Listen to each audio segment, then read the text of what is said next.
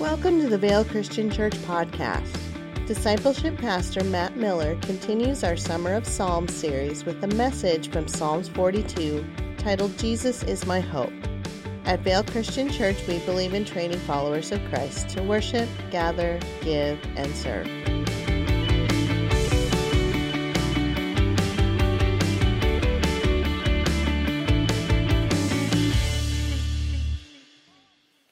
Happy 4th of July.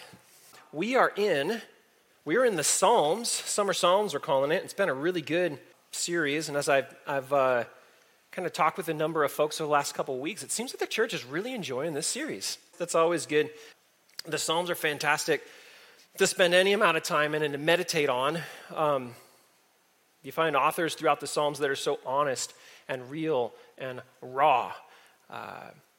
The psalm we're looking at today is an author that's wrestling with life as it relates to faith, and there's tension in the Psalms, just like there's tension in our everyday lives. If you guys want to open up to Psalm 42, this psalm is a picture of someone who's in the valley of depression, yet's clinging to God. The psalm doesn't give any insight to the circumstances. In fact, they kind of left it generalized. It doesn't resolve at the end of the psalm. Like, it doesn't have this nice bow that they tied on the end of it, and everything is now, swept away and everybody's smiling. And I feel like that describes a lot of life too. We're in the midst of struggling with something, and we don't know what the end's going to look like. We don't know what course this is going to run. We're just kind of in the middle of it, struggling. And the focus of this psalm is really interesting. Because the author, he doesn't cry out to God to change his circumstances. He doesn't cry out to God to alleviate his pain. He doesn't cry out to God saying, hey, I want you to make this different, Lord. He cries out to God and he says, I need your nearness. I need you here. I need to feel you here. I need your presence.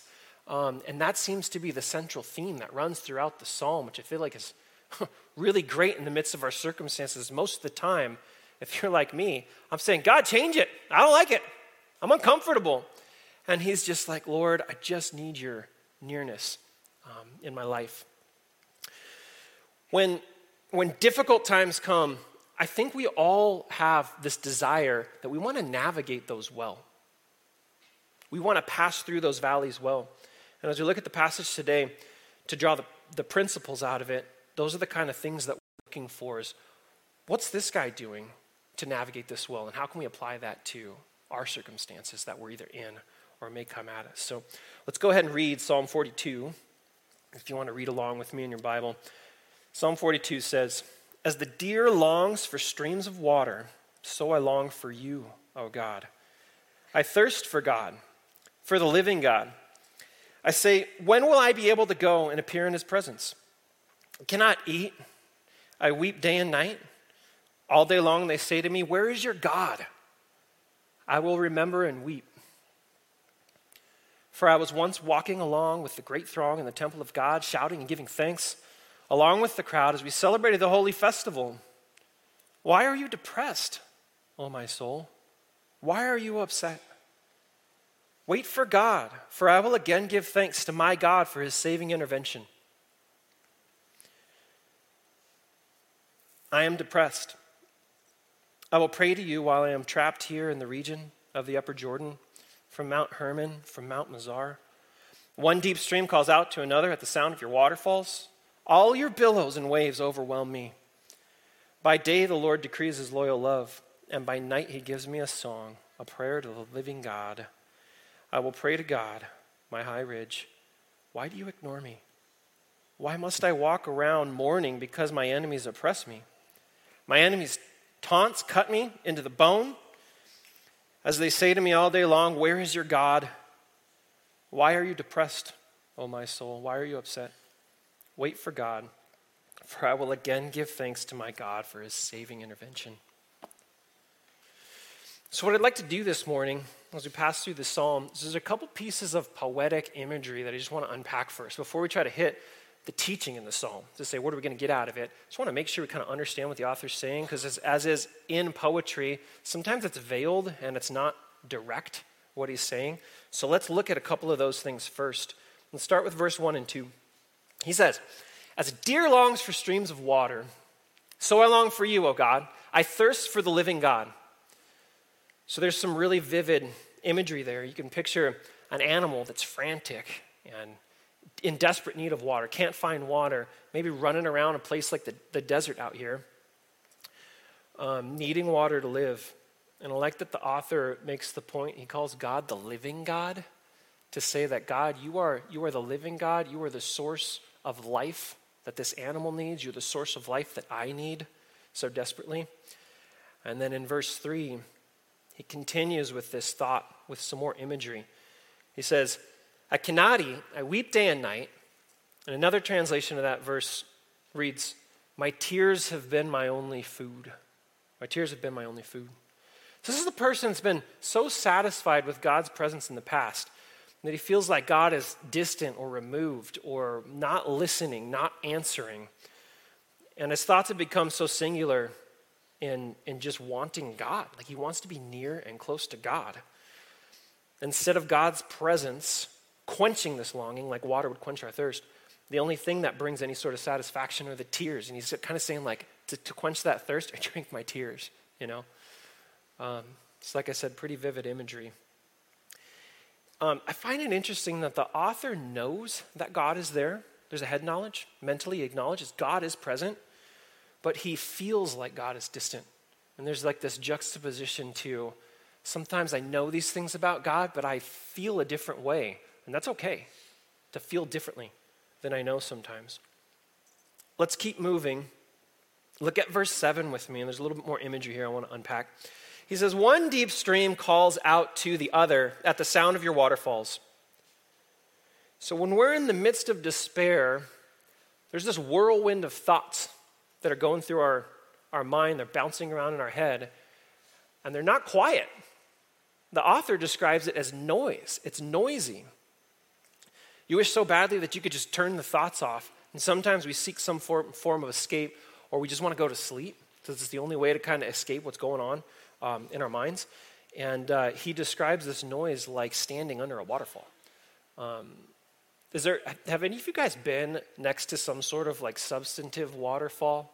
Like not like the puny ones we have in Arizona, where you're like, oh, there's a nice vertical stream, you know? But like standing next to something like out of Yosemite or Yellowstone, you're like, that is a waterfall. When you're next to it, you can't talk to the person next to you. It's deafening. It's loud. And he's describing it as like, I am standing underneath it. It's that level of noise. I can't imagine standing in a waterfall, but I feel like it would be, if you could stand, it would be disorienting. Look at the second part of that verse. He says, all your billows and waves overwhelm me. So I picture someone swimming in the ocean, swimming towards a beach, and they're exhausted and on the edge of drowning, and they can't swim anymore. And just as they're getting close, another big wave comes over and just smashes them under the water again, or smashes them into the sand. And he's kind of describing that like your billows and your waves, they're coming at me and they're overwhelming me, and I'm going under the water. So he's feeling worn out by his circumstances, exhausted by the lack of control, the inability to do anything about it. He comes before God and just says, I'm worn out. I'm done. I'm tired of taking it. I don't know what to do. So we've got this basic sense of what's going on in this passage. The author's experiencing a number of things. There's depression. There's longing for God's nearness and his presence. He's worn out by the thoughts spiraling around in his head and the noise.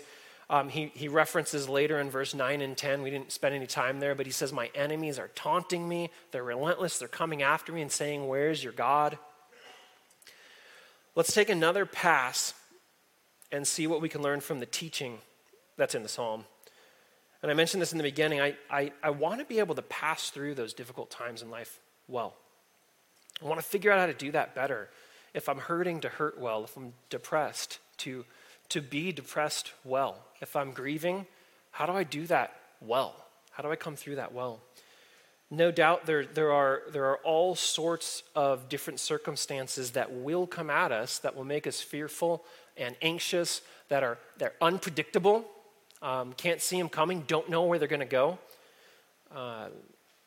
The opposite of passing through those well is is having them hit and we just kind of crumble and fall apart. And our foundation is a little bit flimsy.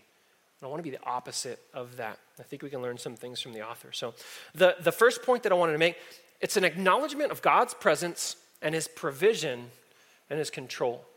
So God's presence, his provision, and control. Let's look at where that is in the passage. Read verse 8 with me again.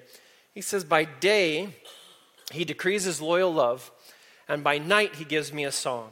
And in verses 5 and 11, he kind of says the same thing. For I will give thanks to my God for his saving intervention. And you could also read that, I'll give thanks to my God, the one who saves me, or my God, my salvation. So throughout the psalm, you kind of see light shining in the midst of the darkness. You see the light coming through in the midst of this guy's darkness, and you see these really hopeful statements in the midst of desperation. In verse 1 and 2, he says, I don't feel you present.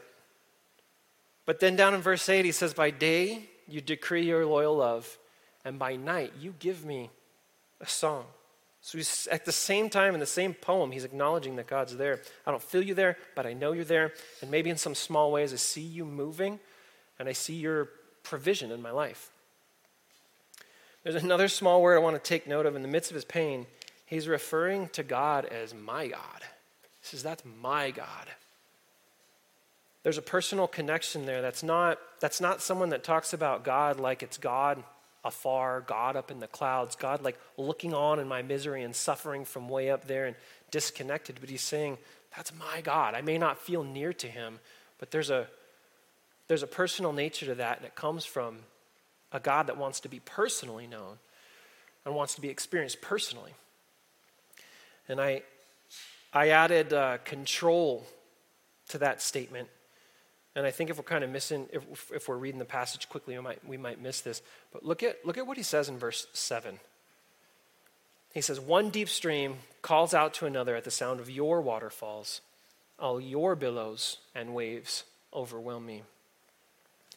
It's interesting. He doesn't say it's the devil's waves.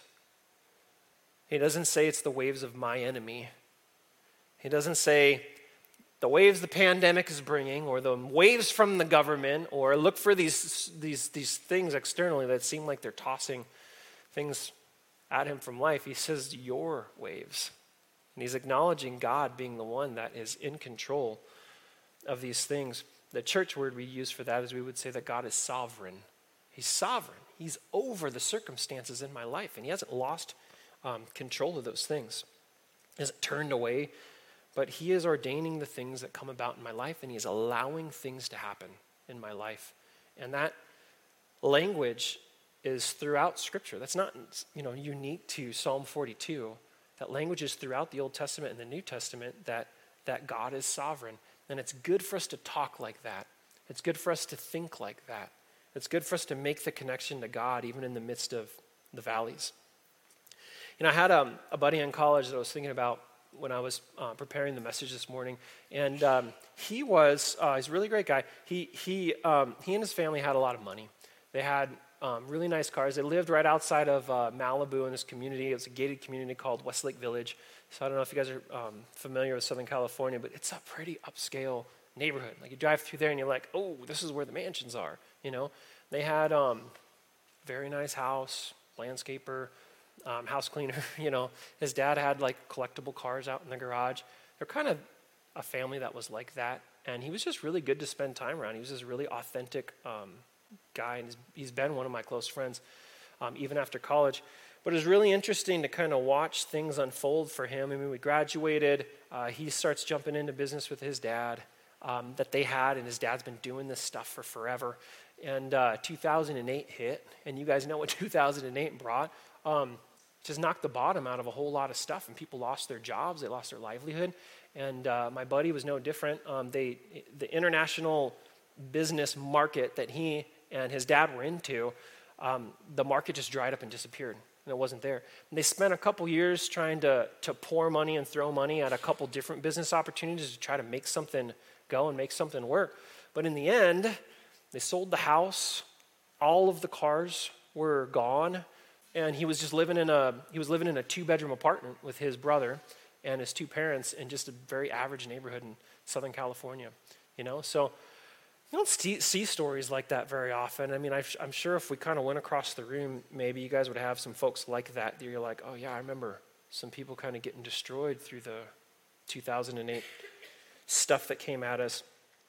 So I'd call my buddy every couple months just to check in on him, make sure they were doing okay, see if they needed anything. And it was so interesting how the conversation would unfold each time, because I would attempt to call up and encourage him, and to be supportive and all that kind of stuff. When I would talk with him, he would just talk over and over again about how good God has been to him, how good God has been to his family. And he would make the statements like, he's like, man, we are so blessed. And I'm kind of from the outside looking in saying, I don't know that I would be phrasing that the way that you are. I wish I would. I want that, But, I would go into this conversation with him hoping to encourage him and bless him. And I would hang up the phone time after time when I'd call him. And I'd feel like, how was I the one that was blessed? How was I the one that was encouraged? He's down in the valley of life. And he's just talking about how good and how much of a blessing God has been to them through continuing to provide for their family. It's just an uncommon person, uncommon how he navigated that. But I look at that situation and I'm like, man, job well done. Like you did that one right. And I feel like his life evidenced these deep roots, being rooted in God, being rooted in God's word to navigate that storm really well. Let's look at the second teaching out of the psalm. I call it preach to yourself. I kind of had a good time with this when I was thinking about this. He says in verse 5, why are you depressed, O my soul? Why are you upset? So he's talking to himself. His soul is depressed. He's saying, I'm depressed, and he's talking back to his soul, but it isn't crazy. We actually do that all the time, don't we? Kind of have these conversations within our heads. I want to read this quote by Martin Lloyd Jones. He wrote this book called Spiritual Depression. This is kind of an old book, but it's centered off of Psalm 42, actually. He took it and he wrote this pretty substantial book just based off of Psalm 42 and navigating depression. And he says, this is really good, have you realized that most of your unhappiness in life is due to the fact that you're listening to yourself instead of talking to yourself? Take those thoughts that come at you the moment you wake up in the morning. You haven't originated them, but there they are, talking to you. They bring back the problems of yesterday. That's pretty accurate, isn't it? I know personally that I need to stop agreeing with the bad thoughts that pop into my head. It's like I'm no help to myself. Myself says something like, hey, this is bad. And I turn back around and I say, yeah, it's bad.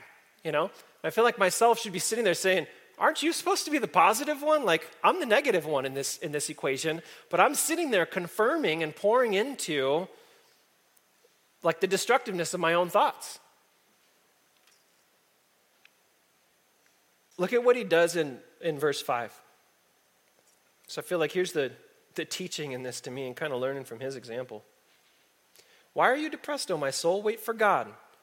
I will praise him again. And he says in verse 6, I'm depressed, so I'll pray. Verse 7, the noise that's in my head is deafening and unending. But by day the Lord makes known his love that does not end. And at night he gives me a song to direct and calm the whirling emotions. So I'm kind of reading some thoughts into that. That's not actually what the Bible says there. We already read what the Bible says. But I think that's the process he's going through. You kind of see him going back and forth saying, this is bad, but this is what I'm going to say to myself in the midst of this bad thing. And I feel like that's a really healthy practice that I wish it didn't take my thoughts so long to catch on to the fact that like, oh, hey, wait, I'm telling myself something I shouldn't be telling myself. I need to tell myself something different. But it takes too long for me to get there. And I'm like, spiritual maturity for me or growing up would just be shortening that time. I don't think I'm ever going to get to the point where I just say, oh, I'm only saying good things to myself. But it's like the amount of time for me before I catch on and realize and say, oh man, I need to tell myself something better here because this is not going in a good direction. How do we do this? Like, how do we make this practical? I don't know if you've ever tried to take God's word or some of the passages you've memorized or searching through the Bible and apply it to the situations in your life and kind of let the word of God pour over you and preach to you in the midst of your circumstances. I just chose one passage out of, honestly, many that I found. But Romans 8 said if we do this, let's start with the gospel. There's so many things in the Old Testament that are encouraging, tell us about God's character and his promises. But I said, we're living on this side of the cross. What if I just started with Romans 8 and I said to myself, if God is for you, who can be against you? He who did not spare his only son, but he gave him up for us all, how will he not also give us everything? In all things we are more than conquerors through him who loves us. And he who began a good work in you will be faithful to complete it. He will never leave you or forsake you. Fear not, I am with you. Do not be dismayed, for I am your God. So that's really good stuff for me to hear in the midst of something not going well in my life. I can't control the things that come at me. I can't control the thoughts that come up. They're going to come up no matter what. I'm still a sinful person. I still have this natural self, and that's where those thoughts come from. But I can control how I answer the thoughts and how I'm practiced in doing that. And I think life would be a whole lot better. The circumstances would be better if I got better at doing that. You guys remember last week Mike Van Fleet taught on Psalm 1, and he talked to us about this tree being planted by a stream with deep roots, firmly rooted. And he kind of talked about those big mesquite trees that we have and the microbursts and monsoons come through because people water them every day and the wind just knocks them over. You're like, how does the wind knock over this massive tree? He's like, because you're watering it wrong. Because it doesn't have deep roots because you didn't deep water it, and it just gets knocked over. That's a pretty good picture of what happens to us. And sometimes I think if we don't have some foundation, Mike talked a lot about you need to be in God's word. You can't just rely on Pastor Matt or Ben or Mike giving you a message once a week to develop deep roots. You need to meditate and chew on God's word. You need to be in it yourself throughout the week and find ways to spend time there.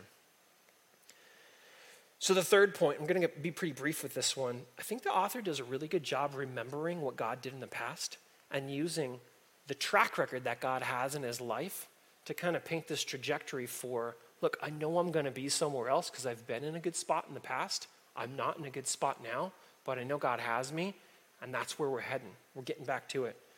So verses 1 and 2, he kind of talks about remembering the times he was close to God when things were good. Verse 4, he remembers being with God's people and being in the temple, celebrating with the festivals. This idea of being in church, being around God's people and in fellowship. Verse 5, he remembers praising God. He remembers the times when he was jubilant and he felt it, and he's not feeling it right now. It's actually the point of the whole psalm. He's basically saying, God, I'm not feeling it right now. I know the right things to think, I do, but I'm not feeling it, and I don't feel close to you. And I want to get back to that spot so badly again.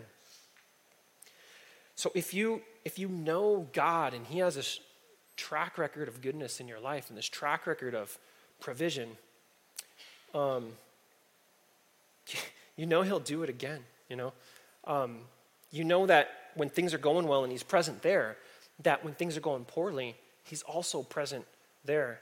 One of the songs we sing, we didn't sing it today, but I love it. One of the lines in there is the God of the mountains is the God of the valleys. He's the same God. He's the same God that's been with you in the times that were good, and you can look back and remember, and that's why it's healthy to remember. He's the same God that's walking with you. He hasn't gone anywhere, even if you're not feeling it, like this guy's not feeling it. I think remembering and looking back is one of those things that we can do that really produces hope for moving forward. So let's hit this what does this have to do with me section. I want to conclude with a couple application points that are really specific and practical. And I kind of told you guys about the story of my buddy who navigated this difficult season of life, and he navigated it, in my opinion, exceptionally well. There have been others like that in my life, people that have struggled with sickness, people that have gone through just severe loss, and things that I've experienced don't really measure up to the things they've experienced. And I've gotten to kind of sit and learn and watch some of these people that have navigated this stuff really well be my teachers in that. I think if you're sitting here this morning, it doesn't really matter if you're, on the mountaintop today, or you're kind of in the middle of the road and things are just going okay, or you're down in the valley.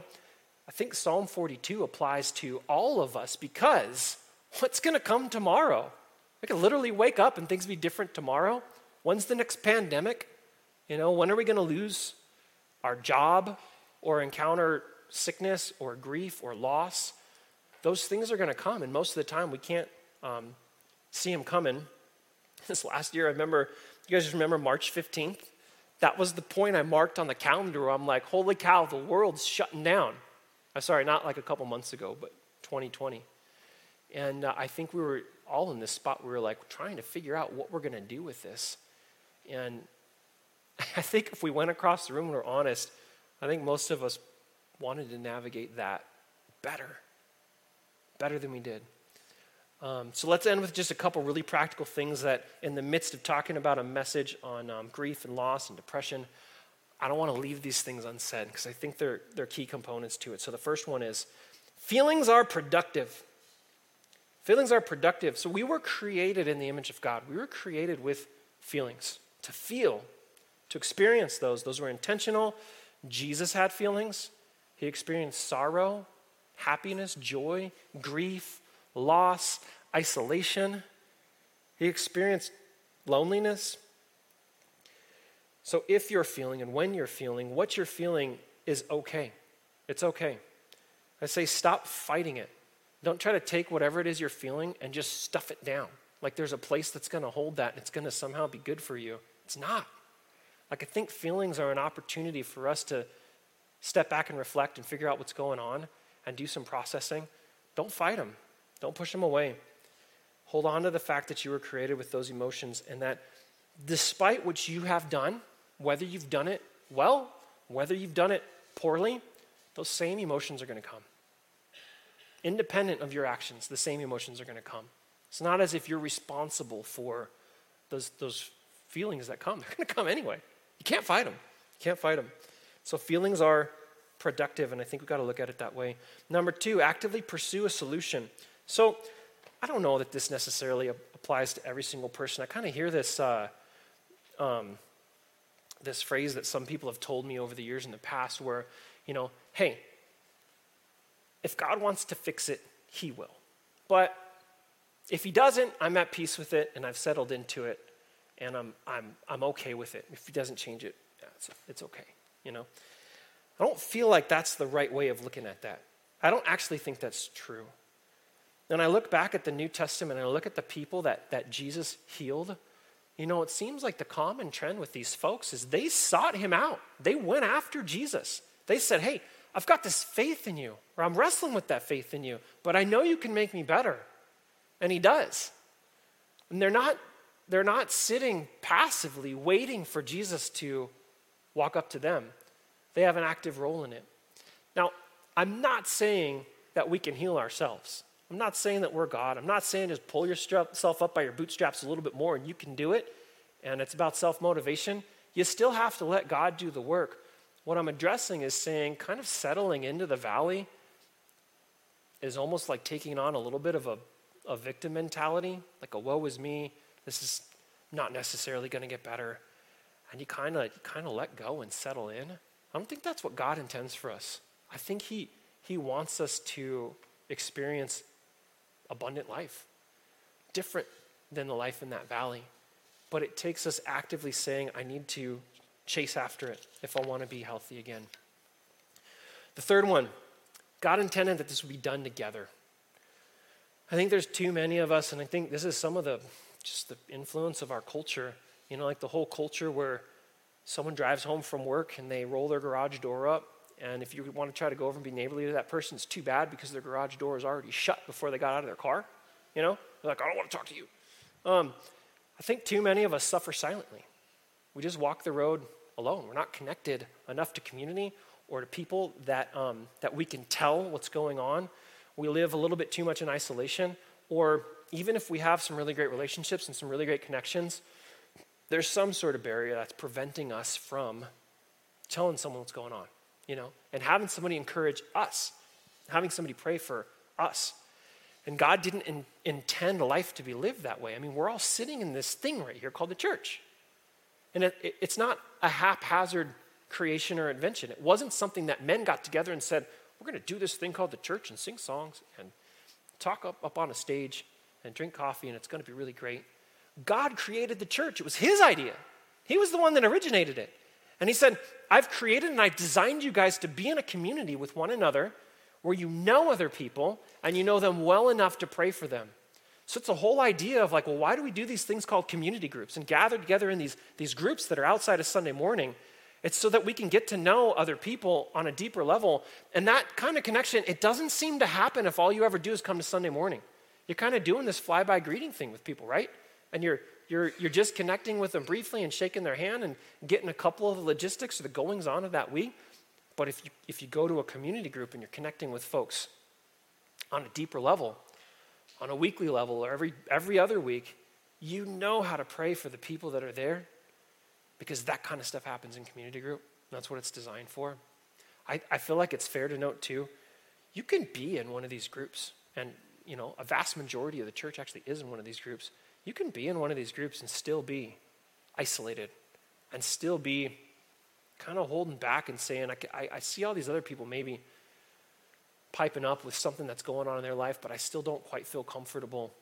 You have an equal responsibility to be a contributor toward, let's just call it authenticity, being real, saying, this is what's going on in a humble way. Would you pray for me? Or would you help? Or would you encourage me? So God didn't intend us to do it alone.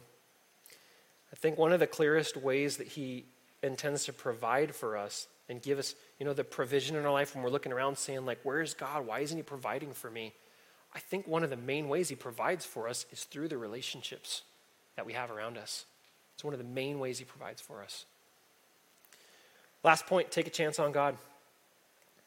So are you trying to do this without God? Are you stuck? Are you feel like you're kind of spinning your wheels, you're not going anywhere, and you don't want to do it with God? Maybe you're stiff-arming and saying, I don't trust you. I don't want you. I don't want to do it with you.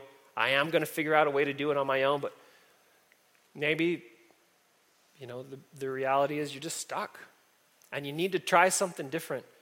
And this point actually comes from just talking to too many people that said exactly that. I was pushing God away. I didn't feel like I wanted to lean on him. I didn't need his help.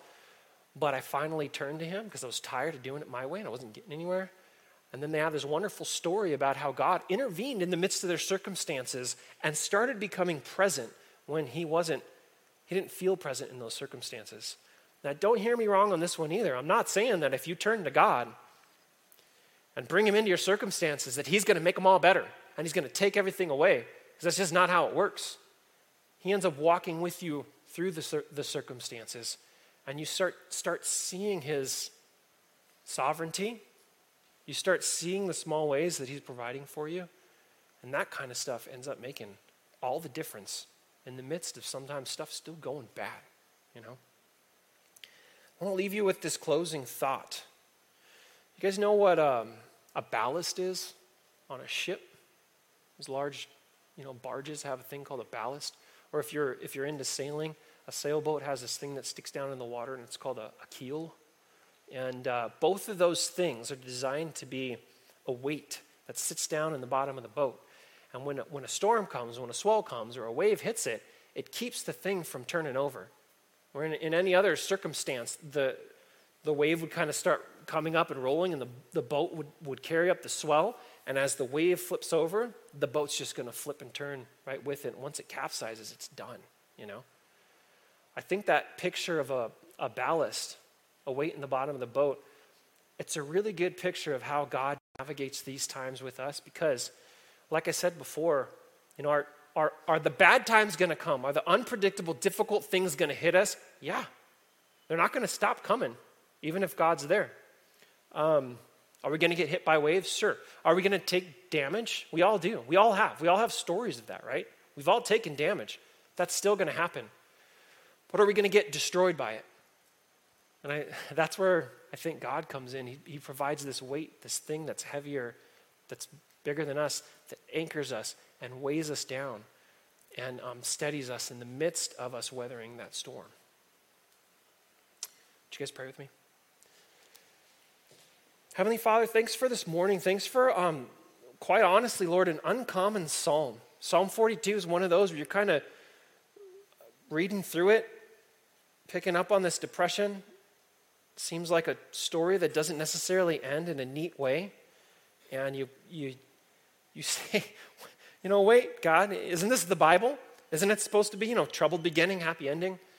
And I love that there are encouraging and raw and real, authentic things like this in your word that you've given us to encourage us and say, life is real. And when life intersects faith and there's tension, that stuff is real. It happens, God, thanks for being the kind of God that navigates this with us, that is in control of our circumstances, that has given us community as a way that you provide for us.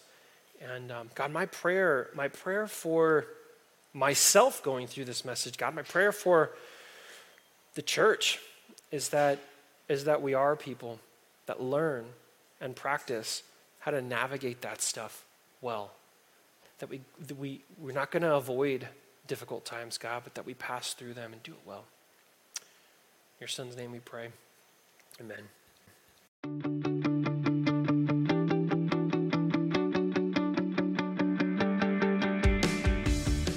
Thank you for listening to the Vale Christian Church podcast. If you have any questions, would like more information about our church, or would like to see the video cast of this message, please visit our website at www.valechristian.com.